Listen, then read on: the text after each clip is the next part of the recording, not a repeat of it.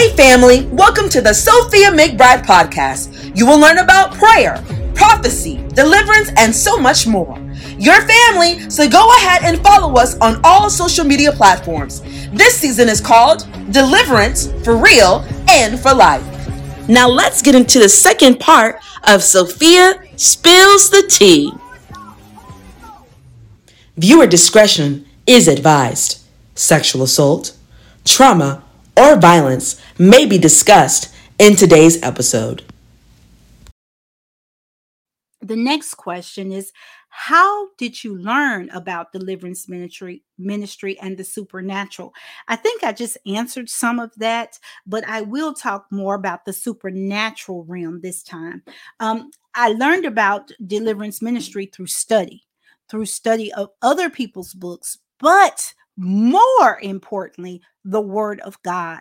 I learned that deliverance was for the believer because Jesus himself was always casting out devils. And so I remember the scripture that says, "This you will do, and so much more."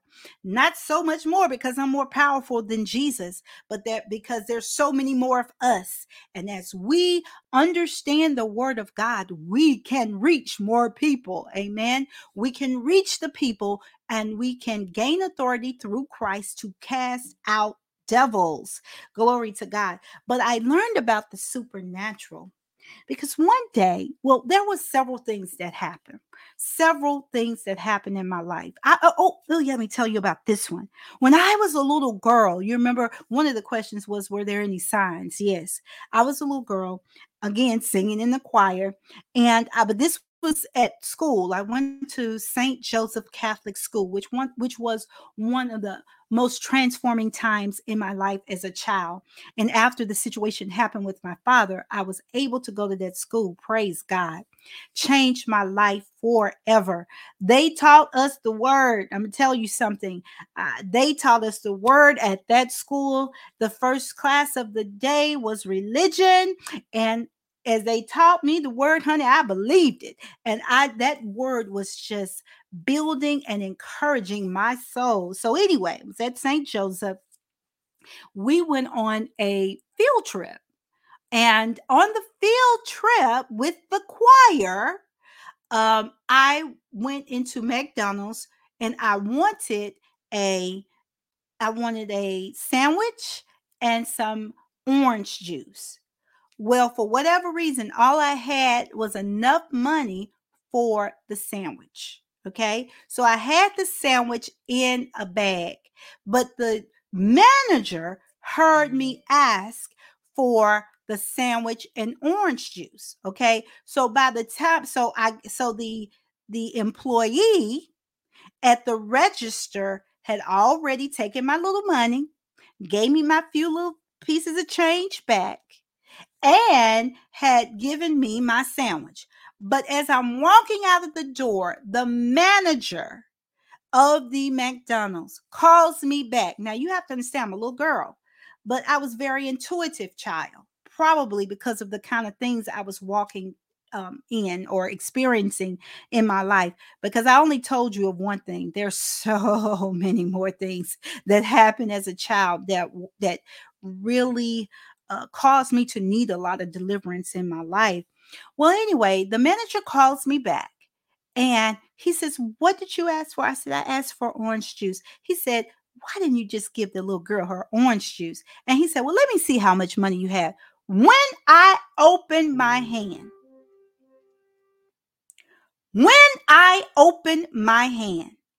I want you to know that not only did I have enough money to pay for that orange juice, but I had more than enough. So the young man at the register, he said she only had like 18 cents. When I opened my hand, and I'm telling you, this was so powerful. This has happened to me more than once in my life, by the way. But it was as a child, I was blown away because I too had counted the money in my hand. When I opened my hand, I had more than enough. So the manager said, she has more than enough money. And the young man at the register said, no, she did not. It blew his mind. And so the manager he had it in his hand anyway. He gave me the orange juice. I didn't even have to buy the orange juice. But the point was the money multiplied in my hand. I'll never forget it. It was just mind blowing. It was like, it was amazing. So what happened, that was one of the times, that was something that happened in my life that I knew only Jesus could do. But again, I wasn't getting that type of teaching at my church. Okay. So then there was I remember one night, and I was grown at this time. I stayed up late and I saw a minister on TV about 1, 2 o'clock in the morning. And as I'm watching him, he did not touch the people.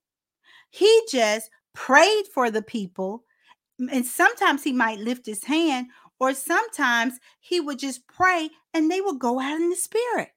Well, when they would get up, they were healed. So I was so desperate for God because I was, like I told you, I'd worked in the church all my life. And so I was tired, y'all. It's a lot of work being the choir director. Let me tell you how.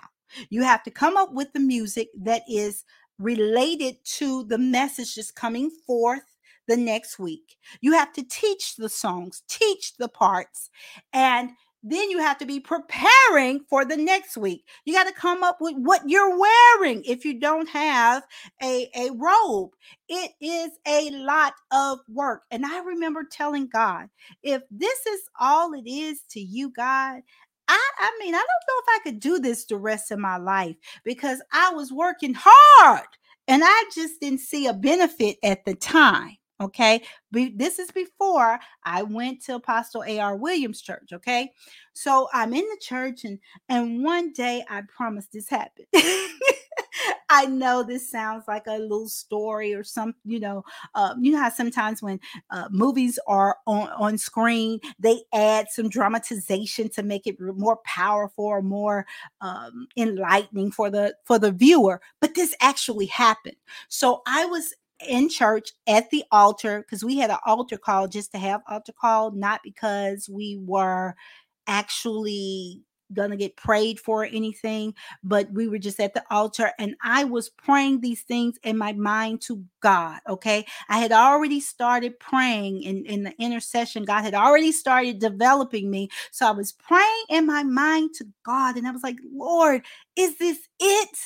I promise this happened. Okay, the light of God, it was like, and maybe it was the sun, but it felt like the light of God shone on my face. And I felt like from that moment forth, he began to open me up to the things of the spirit realm, the supernatural. And I had seen that person, that minister, and I said, if that is you, God, if that is the God of Jesus Christ, the one, yes, the God that has a son named Jesus Christ, the Trinity, if that is you, God, that's what I want. I remember, and I said, God, I want the fullness of you. I was about 23 years old. I want the fullness of who you are, God. I want it with everything that's in me. Amen. Well, from that point on, can I tell you that God began to pour into me? And as I prayed and sought him, he was just filling me. He was teaching me. I didn't have anybody to go to teach me how to pray. He taught me himself. It was amazing. And so I even have the journal. I have that first journal. And I would say, okay, I believe the Lord is telling me to do this. And I would do everything he asked. He would tell me to read these scriptures, and I would read and read this chapter. I would read, and then I would begin to apply it to my life. And so the supernatural kind of came as a result of me saying, God, I want that. I want to know, I want to know you as a healer. I want to know you as Jehovah Rapha. If you can heal people, I want to know it, and I want to be part of it. I want to see it, And so, God, if you can deliver people, hey, I want to be a part of it. So that's what he began to give me. Amazingly. Amen. I went through this process, but that's what he gave me, the supernatural. So now we even have a book of crazy radical miracles that God has worked through our ministry. It's amazing. It's not us.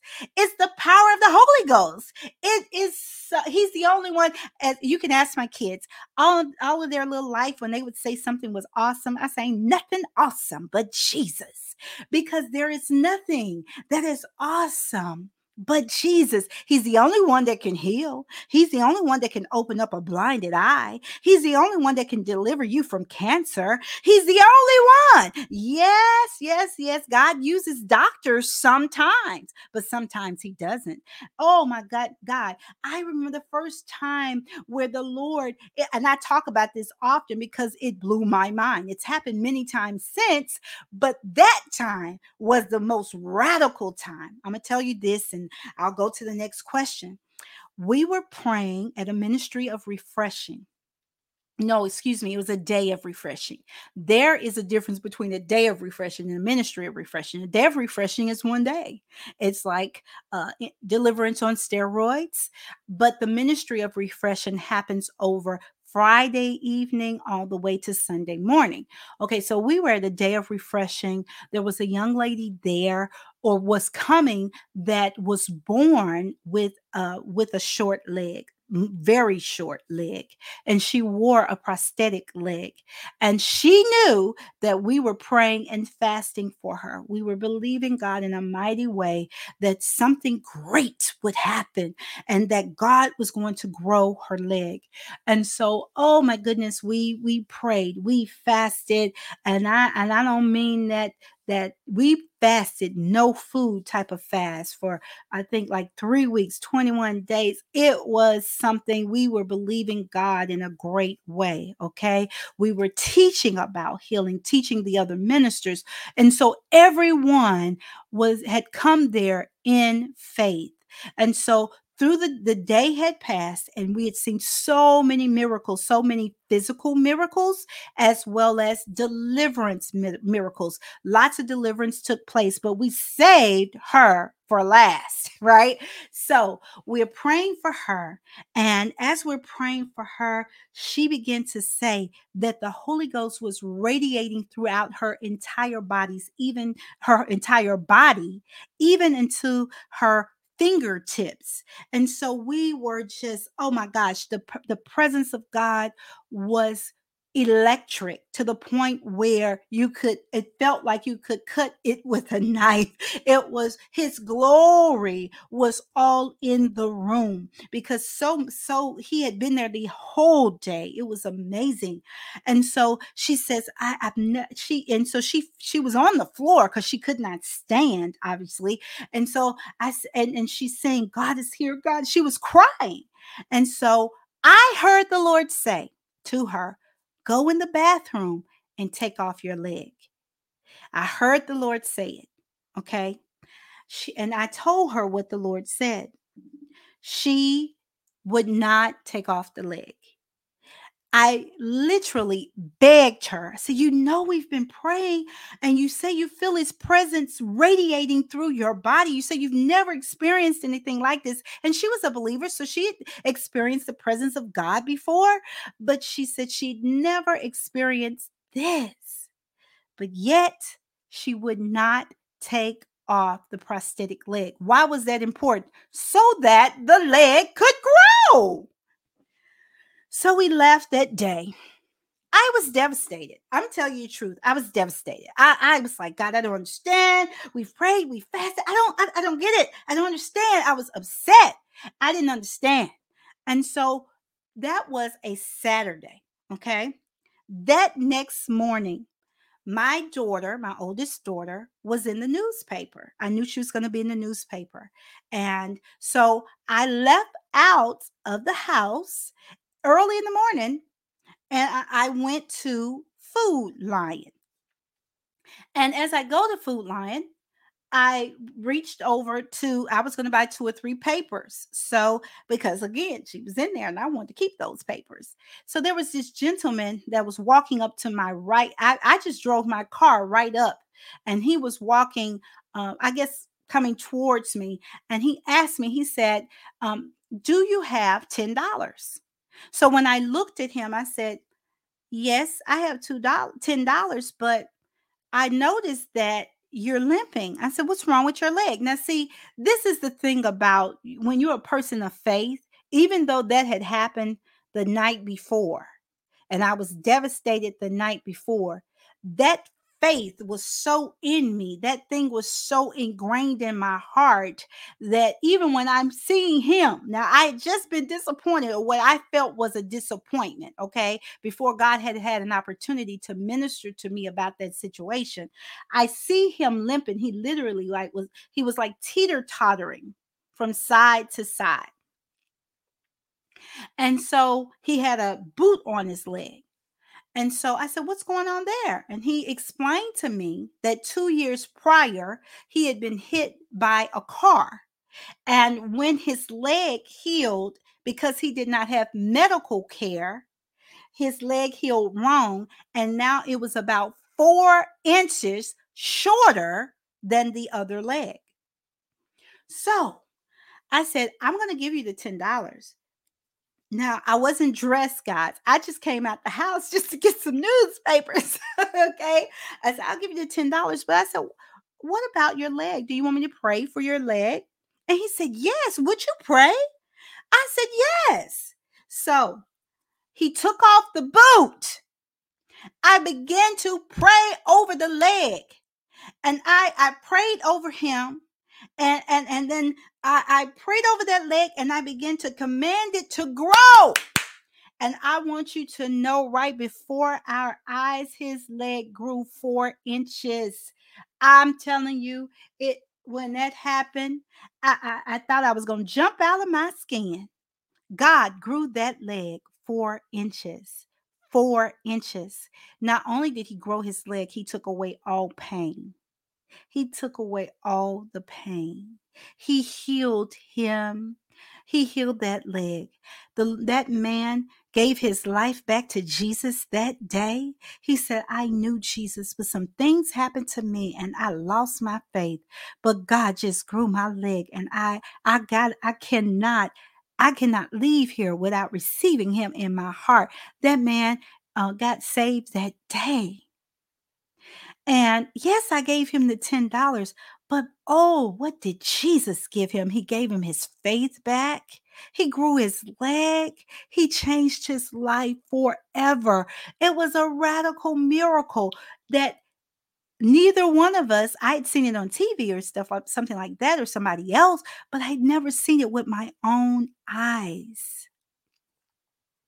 Then I went home. And I said, God, I don't understand. I was just crying. I was like, God, oh, thank you, Jesus. I was so excited about what Jesus had just done. He did this. I don't remember the year, but this was in the 2000s, y'all. So we're not talking about back in the Bible. This is what Jesus did in this era. Okay. And so I was crying. I said, but Lord, what about this person yesterday? What happened? Why didn't she get healed?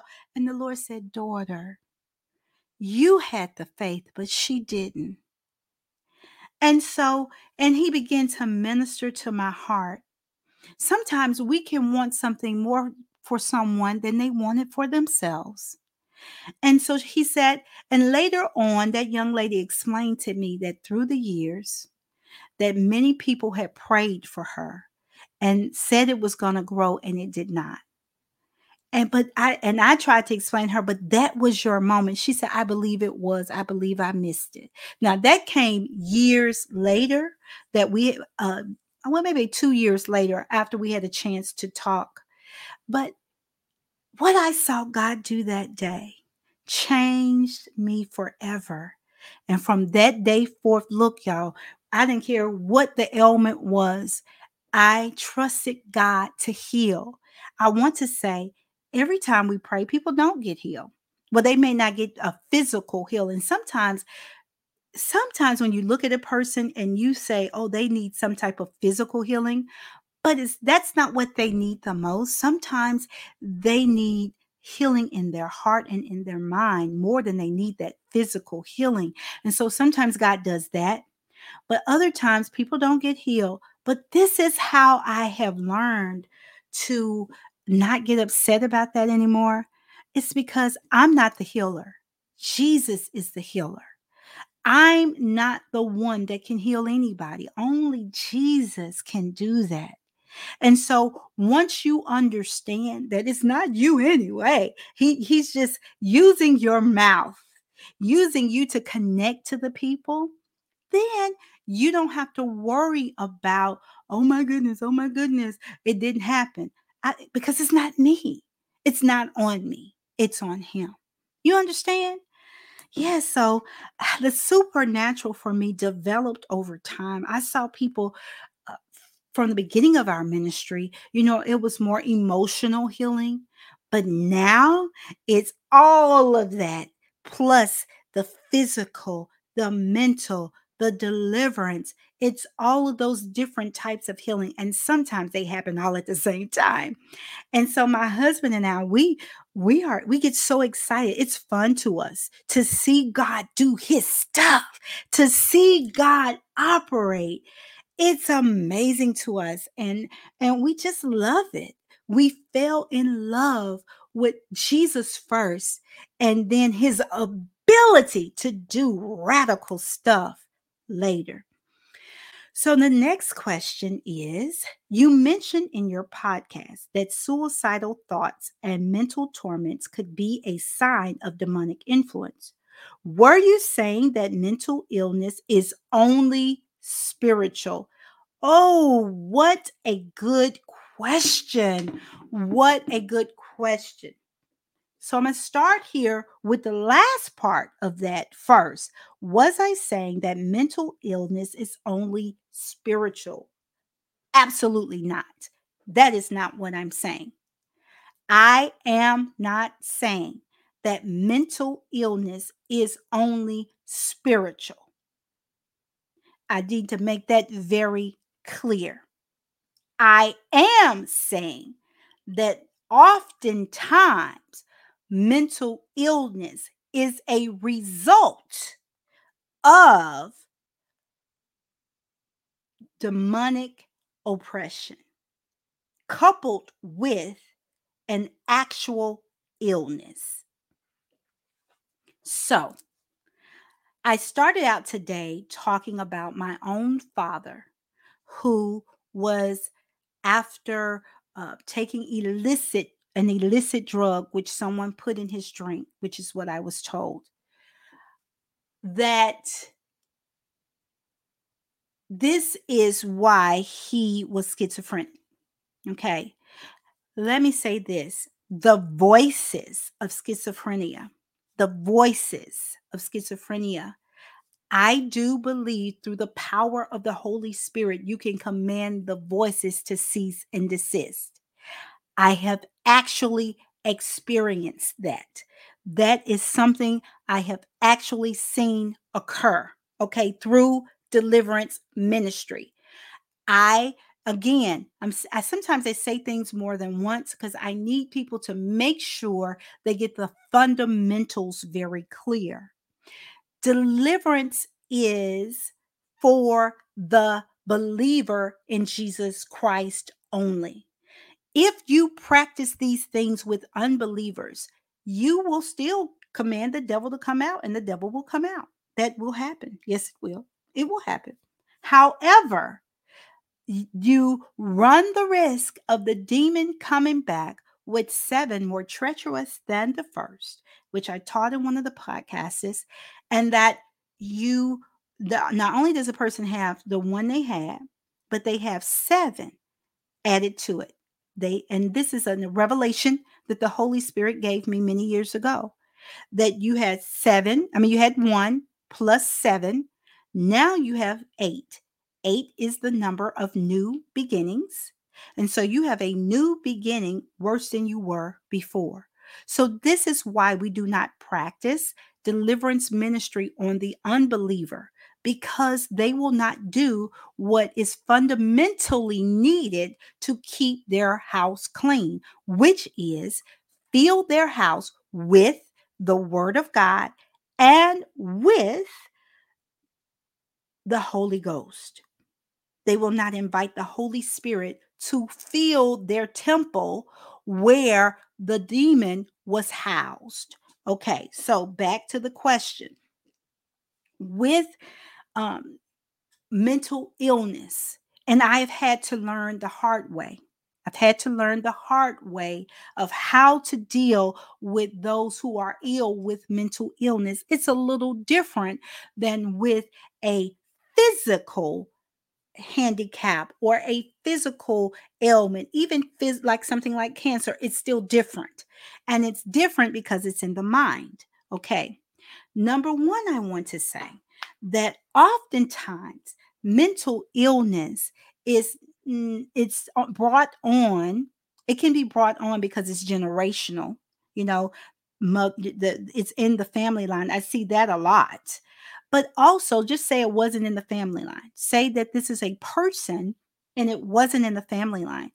It can be brought on because of a lack of serotonin in the brain and other vital vitamins and necessary elements in the brain. Okay. So if you fix the lack that is there, whatever the lack is, like I just said, if you fix that, guess what? Oftentimes their mind or their mental capacity will be restored. Okay. And so sometimes just to fix the lack that is there, for example, if there is a lack of B12, then you may not have energy. So what do? We'll take a vitamin or sometimes an infusion to boost our B12 to give us what? Energy. The same concept could be for the brain, okay? And for that part of the brain that may cause some type of mental illness or depression, okay? So if you fix that, then they may everything may return to normal. So you may sometimes have to take some type of medication in order to get your body back in line. Okay. Let me also say, I am not a medical doctor. I am not a medical doctor. So, what I'm saying is what I have personally taken the time to study and learn. And one of the things that our ministry is blessed with, we are surrounded by doctors, thank God. And so, because we are, or those who are PAs, nurses, we are surrounded by that, probably because of the type of ministry that we have. And I can ask them questions often. Okay. So, because of what we've studied, that's how I'm telling you this. But I am not a medical doctor, and please don't say, well, she said this, and you can't sue me because I'm telling you I'm not a medical doctor. Okay. But that's what happens sometimes in the brain. However, what I have seen is people with mental illness, especially with the schizophrenia, I've seen where they have gotten delivered and the demons come back with more treacherous than the first. So what happens is more confusion comes in their brain. And so if you try to do deliverance ministry with a person with a mental disorder, an active diagnosed mental disorder, And sometimes it may not even be diagnosed, but you have discerned it and you've watched it and you know that there is a mental illness that is operating. Then all you're going to do is set them up to be worse than they were before.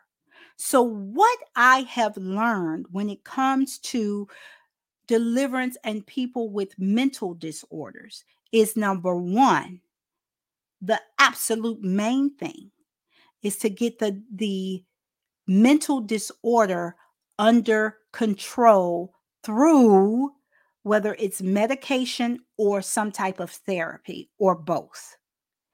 Then once we get it under control and the person is thinking in their right mind, okay? Now I can discern that, or I'm watching their behavior, okay? Or sometimes the Holy Spirit will say, ask them this question. See, sometimes when you talk to people, people can look one way, but you got to be discerning and know the truth. And the only way I can know the truth is through the Holy Ghost. But I make sure that their mental they're in their right mind, meaning they are thinking clearly. They are thinking clearly. They have to be able to think clear because they have to come in line with the word of God and with what it will take them to what it will take to be delivered. It's still, even though you may be on medication at that time, you must fast. You must pray. There's certain things that we must do. We must feed our spirit, hallelujah, through the word of God. You must do these things in order to be and remain delivered. Then once the deliverance has come, and once the Lord and working with your doctor, then you can come off of the medication because the demonic oppression is gone. Okay. So you have to get clear with your doctor. Now, I have seen people come completely off of the medication. I've seen that over and over and over again. Like once they walk through their deliverance through the process we just talked about, they come completely off the medication. However, I have also seen those people who they have not come completely off the medication, but they have come to a much decreased amount of medication because some of that could be that their biological makeup could be that they may need that medication. I am one that believes God has given doctors, scientists, the knowledge and understanding to treat us. So I also believe whether God heals me just like that, or sometimes if he heals me with a surgery, or it's like something needs to come out of my body, okay? Or if he heals me with medication, but I'm healed and I'm not like I was before, I am one to believe that's why he gave us doctors. I believe that because he gave them the knowledge to understand. My children are medically inclined, meaning that they study medicine. And it's amazing sometimes to hear them talk because of the revelation that comes out of them that I know could only come from God.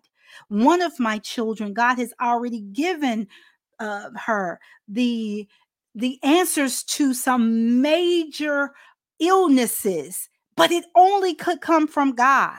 And so I was like, wow, that's amazing to me. So God uses people to deliver people.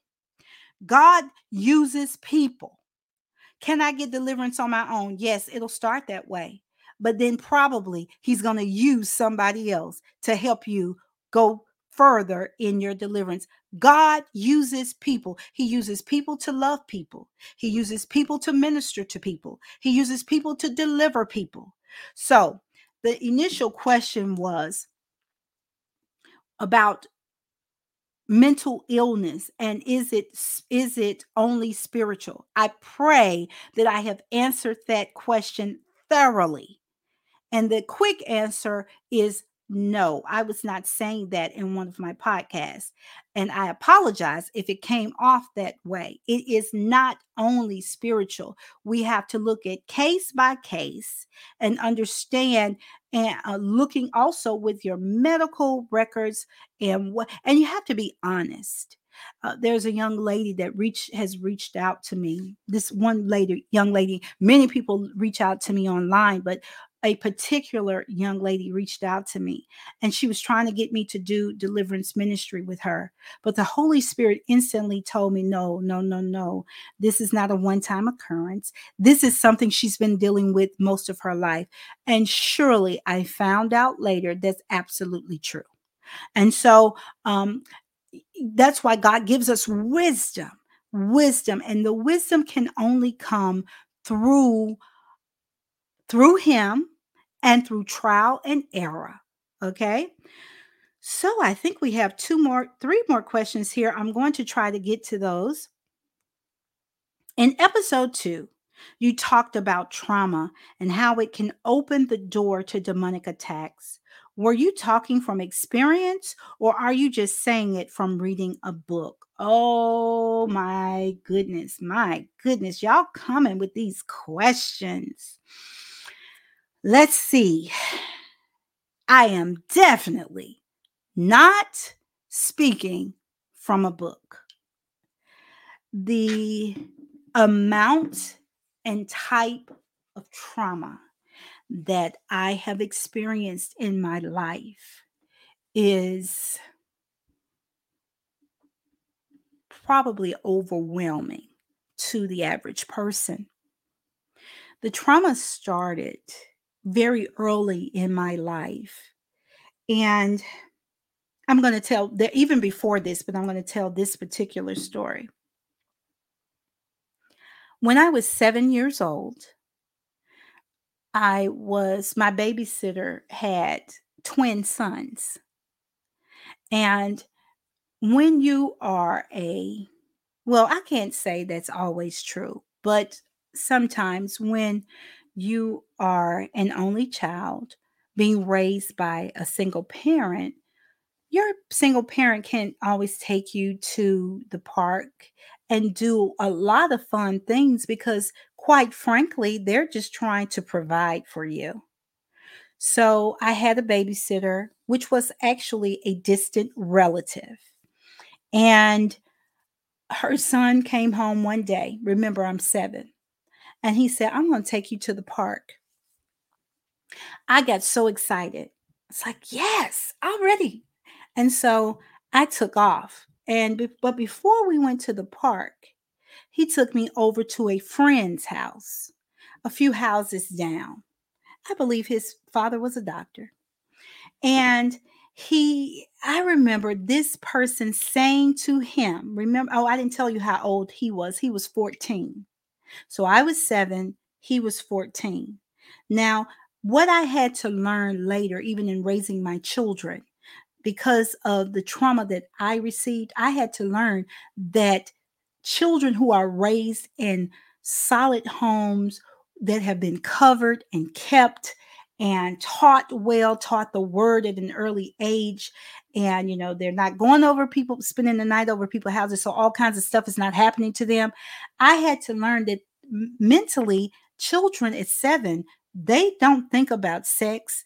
That's not normal, because if they're not watching it or seeing something on the inappropriate, they don't think about that because that's not where their mind is. So I'm 7, okay, and he's 14, and I remember his friend saying, and I looked down at his leg, and he said, "Oh, you nasty." Some of the friends used to call me Sophie. "Ooh, Sophie, you nasty." By the way, I hate Sophie. But my family can call me Sophie because it's been going on so long, but I hate Sophie. But he says to me, because it's not my name. So he says to me, "Ooh, you nasty." Do you know? I did not know what in the world he was talking about. So we went from his house to the park. When we get to the park, which was at my elementary school, I ran to the swing and I'm swinging on the swing. And this boy says to me, "Come on back here. I'm not going to let you swing if you don't come back here first." I want you to know that he raped me at 7. He brought a towel with him. He laid in the woods at my school. I haven't been there in many years, but there used to be woods around the elementary school, Lakeview Gardens. And he, in that woods, he laid that towel down, and he raped me at 7 years old. After he raped me, this is the part that is so crazy for me as a child. Do you know I ran back to the swing? Because I'm thinking he got whatever that was, he got that. But I'm trying to still play at the park. And do you know he didn't allow me to swing on the swing? He told me we had to go. So when we on the walk back from the park to his mother's house, he told me to go into the bathroom. He told me to go get a towel, to go into the bathroom, to wash my vagina. He also told me to take off my panties and wash them. I did everything that he told me to do.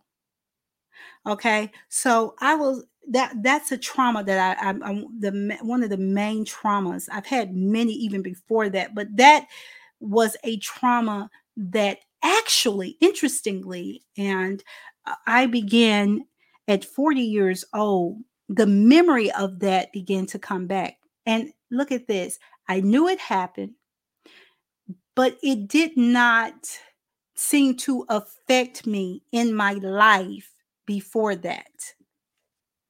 But at 40 years old, it seemed to become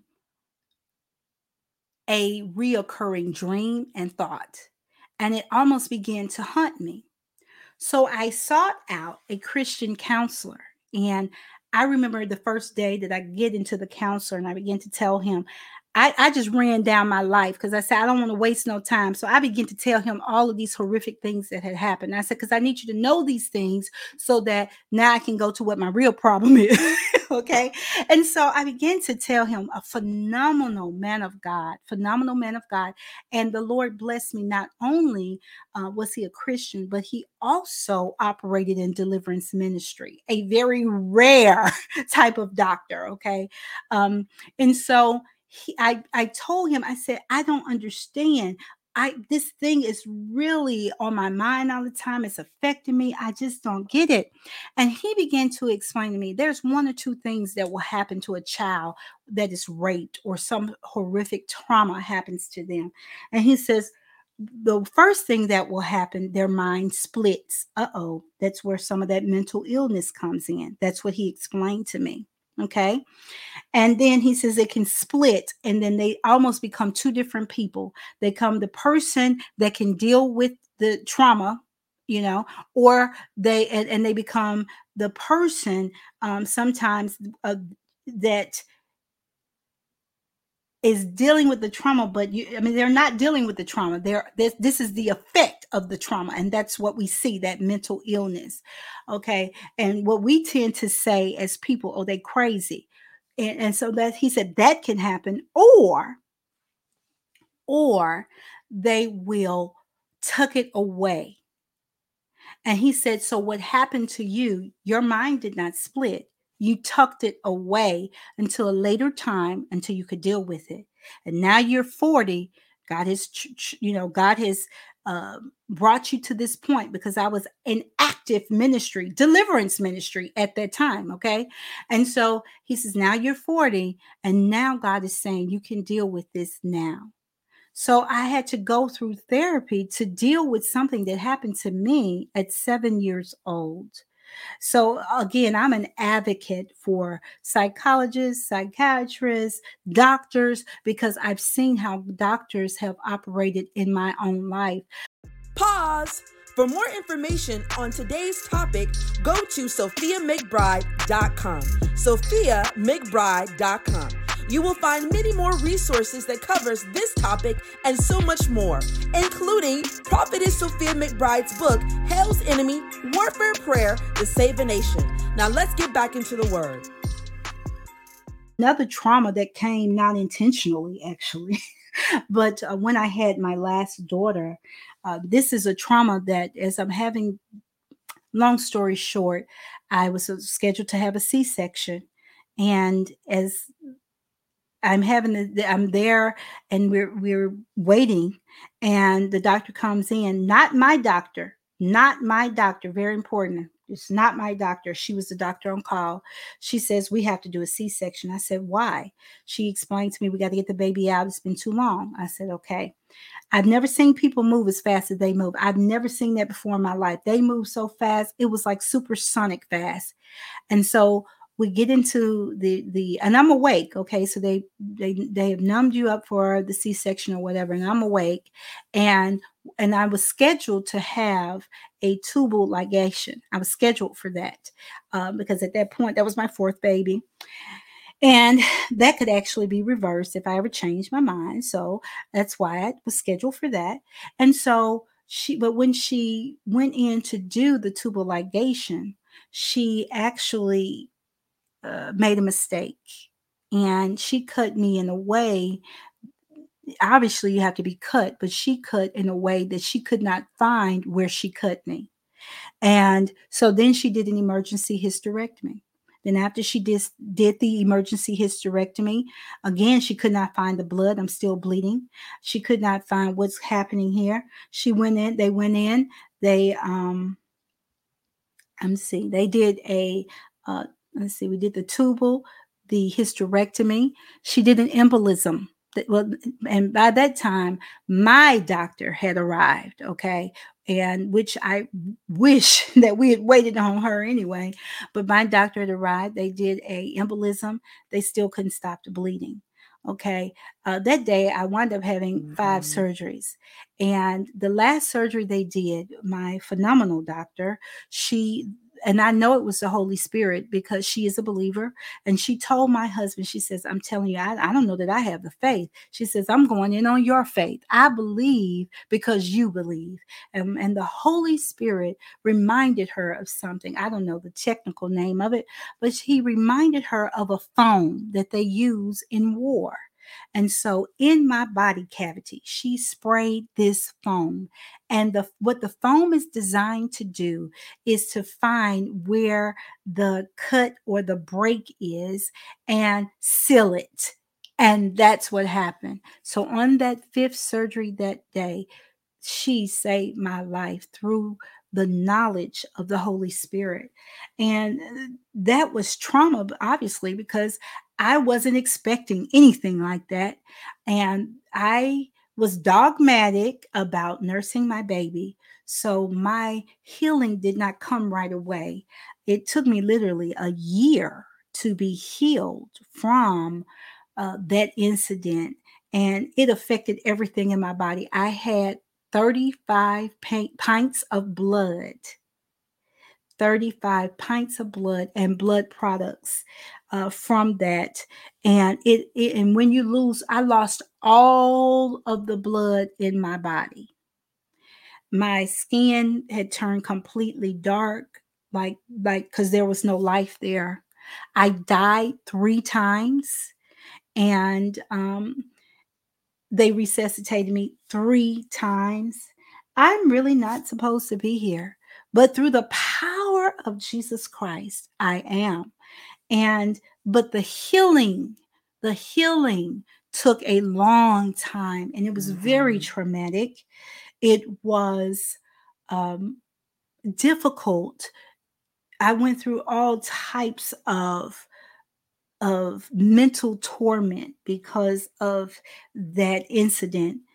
I have also been through physical, verbal, emotional abuse in my childhood that was extreme in nature. So when someone asks the question, is this something I read? I want you to know no. So I told you I was raped at 7. I was also raped at 19 by my boyfriend. Okay. He was my ex-boyfriend. But, sometimes when you break up, you're still trying to work it out. He was an athlete. He played basketball. And he raped me at 19. There's some more detail there, but I'm not going to put all of it out there that he did to me that day. And I think for me, when I was 7, maybe that's why it didn't affect me until I was 40. But I understood that was not my fault. But when I was 19 and raped by my boyfriend and the other things that he did to me, I think that was the one that I had the most problem with. And that's because I personally felt if you weren't fornicating, then you wouldn't have been raped and the other stuff. I'm letting you know there was some other horrific things that happened that night. I always felt that I put myself in that predicament. And so, intellectually, you understand that you did not like it. It still was wrong. He should not have raped me. It was not my fault that this man, who was actually a little older than me, did rape me, and it was not my fault. I get that, but I think I struggled with if I had not put myself in that predicament, and if I had been living what the Word of God teaches, then this would not have happened to me. So, those are just a few of the things that I have walked through that I needed tremendous deliverance. And from that situation with my ex-boyfriend, I think that led to self-hatred because, again, I felt you brought that up on yourself. That was you. Yes, he did it, but that was you. I could tell you so many other things. And this is not a pity party. This was a question that was asked of me. And so what the books did for me was help me to be able to put things in perspective as to why I had to go, or I can say had to, but went through some of these things. And how do I get out? How do I get my mind free from the constant memories? And God taught me, and I pray this over people all the time, girl, you need the memories to be healed. And so God, do you know God heals memories? Oh, he's so awesome. I told you only Jesus is awesome. Jesus heals memories. So Jesus healed those memories. And so sometimes, even if the thought comes back, it doesn't have the pain associated with it. Or I don't really even think about that stuff, because he's healed that memory. And I'm praying that as I'm talking, that God will begin to move in your life and you will begin to know, oh, I need some deliverance. And Jesus is the one that can give it to you. Let's move on to the next question. Do you need a deliverance minister in order to get deliverance, or can you go through the process by yourself?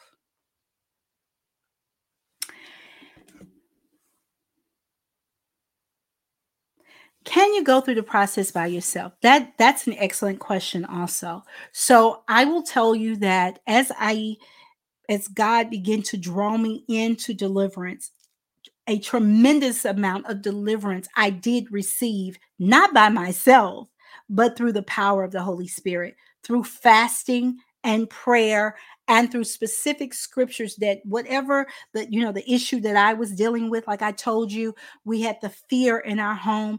And so we were confessing those scriptures day and night. We were fasting, we were praying, and through that, deliverance came. So the answer to the question is you can get some deliverance by yourself. Okay.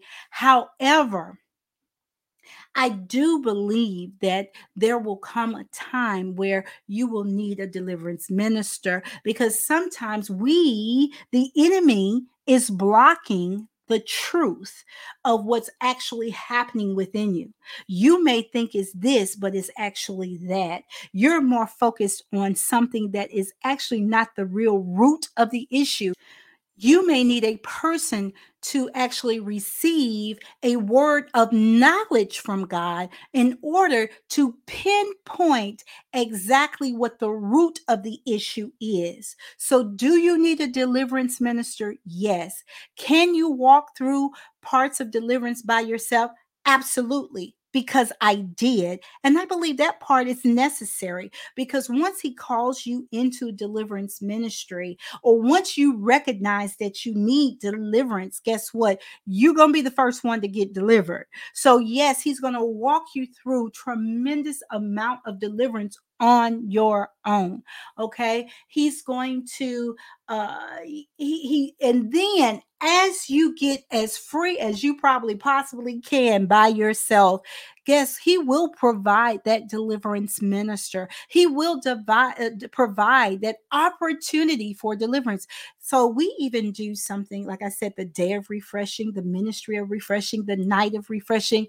And when we're doing those events, deliverance definitely comes forth. So what we ask you to do as you're preparing to come is to fast, to pray, to get your scriptures that are relative to you and what you're walking through. Confess them, believe them, trust in God, seek Him with everything you got, and deliverance will begin to come even before you get to the event. And then we will begin to pray over you. Sometimes we do individual, sometimes we do mass deliverance. Anywhere it goes, people get delivered.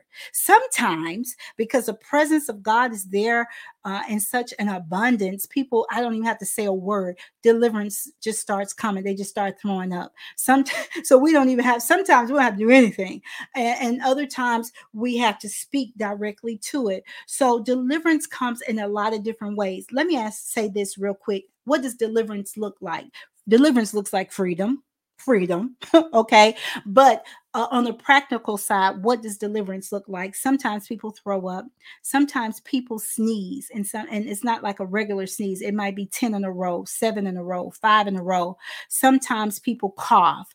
Sometimes people, now if we see them choking, it's because the enemy's trying to keep it in. Like there's a fight, there's a battle going on, and the enemy wants it to stay, and the person wants it out. Okay, so that's not, we don't deal with, we command that to loose them in Jesus' name. Amen. Okay, so there's all types of manifestations that it can happen. Sometimes people yarn it out. Okay, sometimes sometimes it's, and people don't like to say this, but it's true. Sometimes people poop it out. I told a story in one of the podcasts where this person in my life, she was throwing up and pooping at the same time, because I cast out the spirit of pride. So there's all different type of manifestations that sometimes people's nose run for some reason. Sometimes people cry it out. So all types of manifestations. Now, when I have seen sometimes people start acting violent. Well, that's a demon, and it's going to come under subjection. We bind that. So we don't allow that crazy behavior to go on. Okay, it's not going to happen, because that's just the devil just wanted to act a fool. We're not gonna deal with that, and we have authority over that. I've actually seen where a demon, the person falls out and they begin to flip. Okay, well, I don't want them to get hurt, so I command the enemy to cease and desist. You're not going to rip and tear them. You're not going to act a fool and hurt them.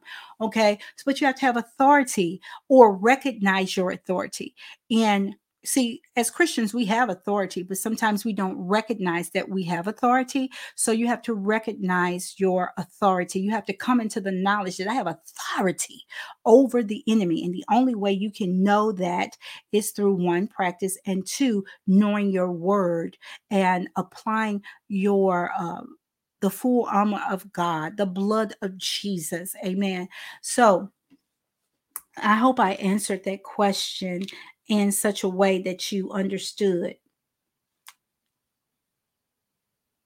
And the final question for today, and maybe we'll do this again. I hope I have helped you all. And it's kind of like a fun question. They said, what is one fun fact about you? Well, there's a lot of fun things about me. And I think my kids would tell you that. They think I'm very funny for some reason.